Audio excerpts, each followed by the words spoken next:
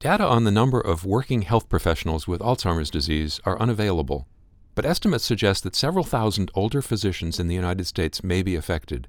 Although Alzheimer's is often regarded as a monolithic disease marked by an inevitable decline, in reality, many physicians are able to continue practicing with additional monitoring and support for years after being diagnosed. I'm Stephen Morrissey, managing editor of the New England Journal of Medicine, and I'm talking with Gayatri Devi, director of Park Avenue Neurology and a clinical professor of neurology at SUNY Downstate Medical Center. Dr. Devi has written a perspective article about managing an Alzheimer's disease diagnosis in physicians. Dr. Devi, you write in your article that misconceptions about the homogeneity and severity of Alzheimer's disease unduly stigmatize patients. So why has there been a lack of awareness about the various forms that Alzheimer's can take, even within the medical community?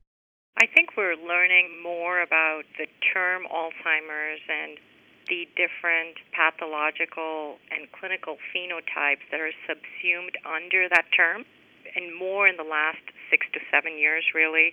There's a group out in the Netherlands headed by Philip Shelton that described 8 forms of cognitive profiles in patients with the diagnosis of Alzheimer's associated with different demographic characteristics.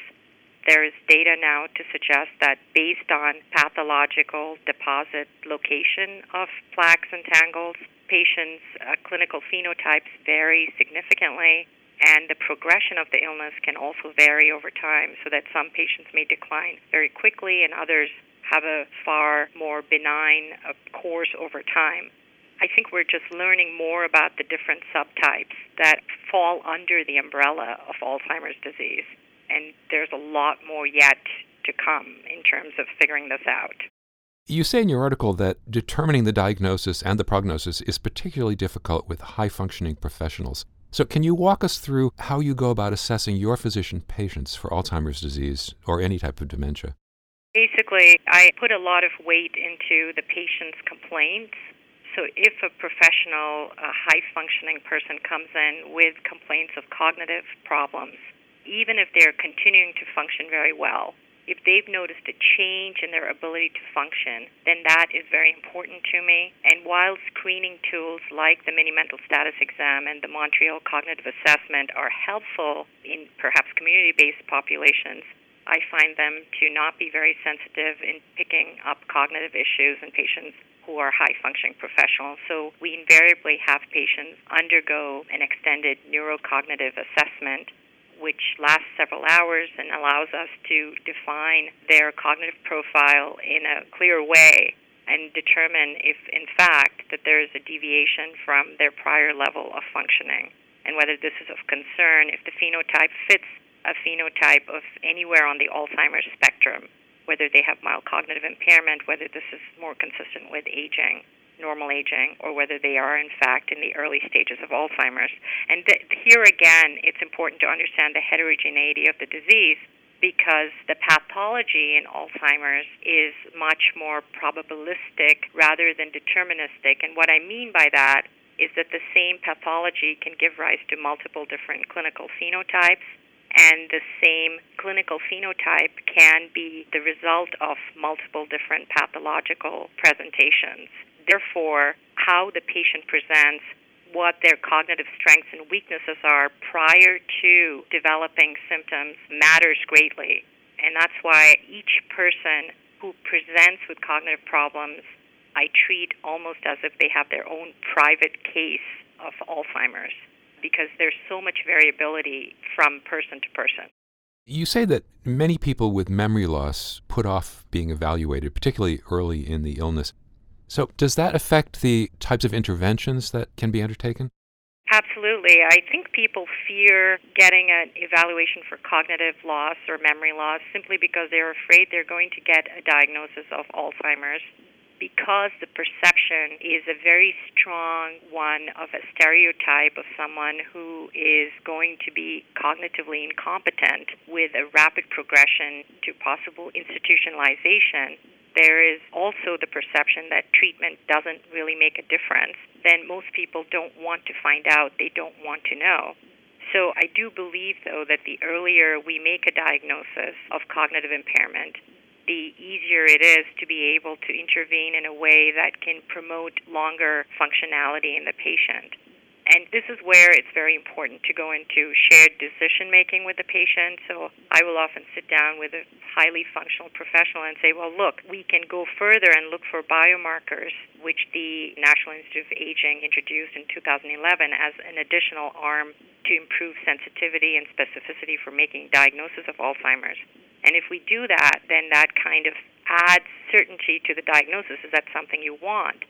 In my experience, patients often do want to know for planning purposes, for helping decide how aggressive they want to be with available treatments. And there are several different available treatments. In addition to modifying lifestyle factors, which do have an effect, you can also treat comorbid conditions like high blood pressure and diabetes and high cholesterol, and that has an impact on cognitive functioning and long-term functioning. You can also address the cognitive loss itself with currently available medications. I personally happen to be a believer in that the brain continues to have a certain level of neuroplasticity despite a diagnosis of Alzheimer's, and that neuromodulatory techniques may have benefit, although we don't have enough data on that yet. Do physicians who are diagnosed with cognitive impairment have any obligation to share that information? What's the legal and ethical responsibility? That's the dilemma, which is you are a physician, you're working, you may have noticed some issues with your ability to function. Perhaps it's not obvious to other people in the office or in the hospital. If you do have a diagnosis, then what? What's the next step? And I believe that at this point, given the very widespread stigmatization of Alzheimer's, and the perception that it basically is being equated with cognitive incompetence, at least from the public's perspective, and possibly by some of us within the medical community, it may be worthwhile to not share the diagnosis and to kind of have your cognitive situation monitored so that when there is an impairment of functioning that is felt to possibly affect patient care, then at that point you stop taking care of patients. This is where I think the physician health programs that almost every state has can play a valuable role. In New York State, for example, the Physicians Health Program is a great ally in allowing patients who are physicians to continue to function, but also to function safely so that patients' interests are safeguarded.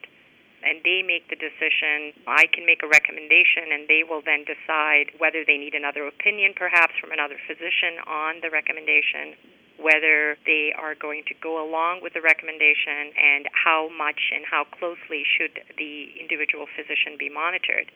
And they do all this in a confidential fashion. And I think that helps reassure the patient, physician-patient in this case, that they're doing all that they're doing for taking care of themselves, but also not doing anything that could potentially be harmful for the patient. The AMA suggests that after 70 years of age, physicians undergo periodic cognitive evaluations. At how many institutions is that actually happening, and what's the reaction among physicians? The AMA's task force suggests that physicians be tested at age 70, and I think that's a good idea, although I can't imagine there not being pushback. It's been implemented in a few places already, individually by certain hospital systems, and in those systems, the reaction has been overall positive. I personally believe that an even earlier cognitive baseline, say at age 60, might be helpful because it's really about change of an individual's cognition over time rather than the absolute values that are important in terms of determining the diagnosis. So if you have someone performing at the 25th percentile when they are 60 and they're performing at the 25th percentile in terms of many of the cognitive scores at 70, then that matters less and is less ominous than someone who scored at, say, the 99th percentile when they're in 60 and now are scoring at the 25th percentile. So it's change over time, and I believe that earlier baselines also help take away the anxiety that many of us might feel about taking a cognitive evaluation. And I believe it'll be beneficial in terms of optimizing patient care, but also provide avenues for early intervention if necessary. Finally, what steps should physicians take if they're concerned about cognitive decline, either in themselves or in a colleague? I think that it's important important for physicians to seek help, and this is again where the stereotype of Alzheimer's as a monolithic disease comes into play, and once physicians understand that it's a disease with heterogeneity and variability from person to person, then it may be easier for them to seek help. The other issue is, when do you report a colleague who you may be concerned is perhaps impacting on patient care? And again, I think a physician's health program, which is nonpartisan, as it were, where it's not pro-hospital or pro-institution or pro-physician or pro-patient, but really involved in safeguarding every aspect of medical care, may be useful, so that the physician could perhaps then report to an organization like that if they feel uncomfortable discussing it with the physician in question. Thank you, Dr. Devi.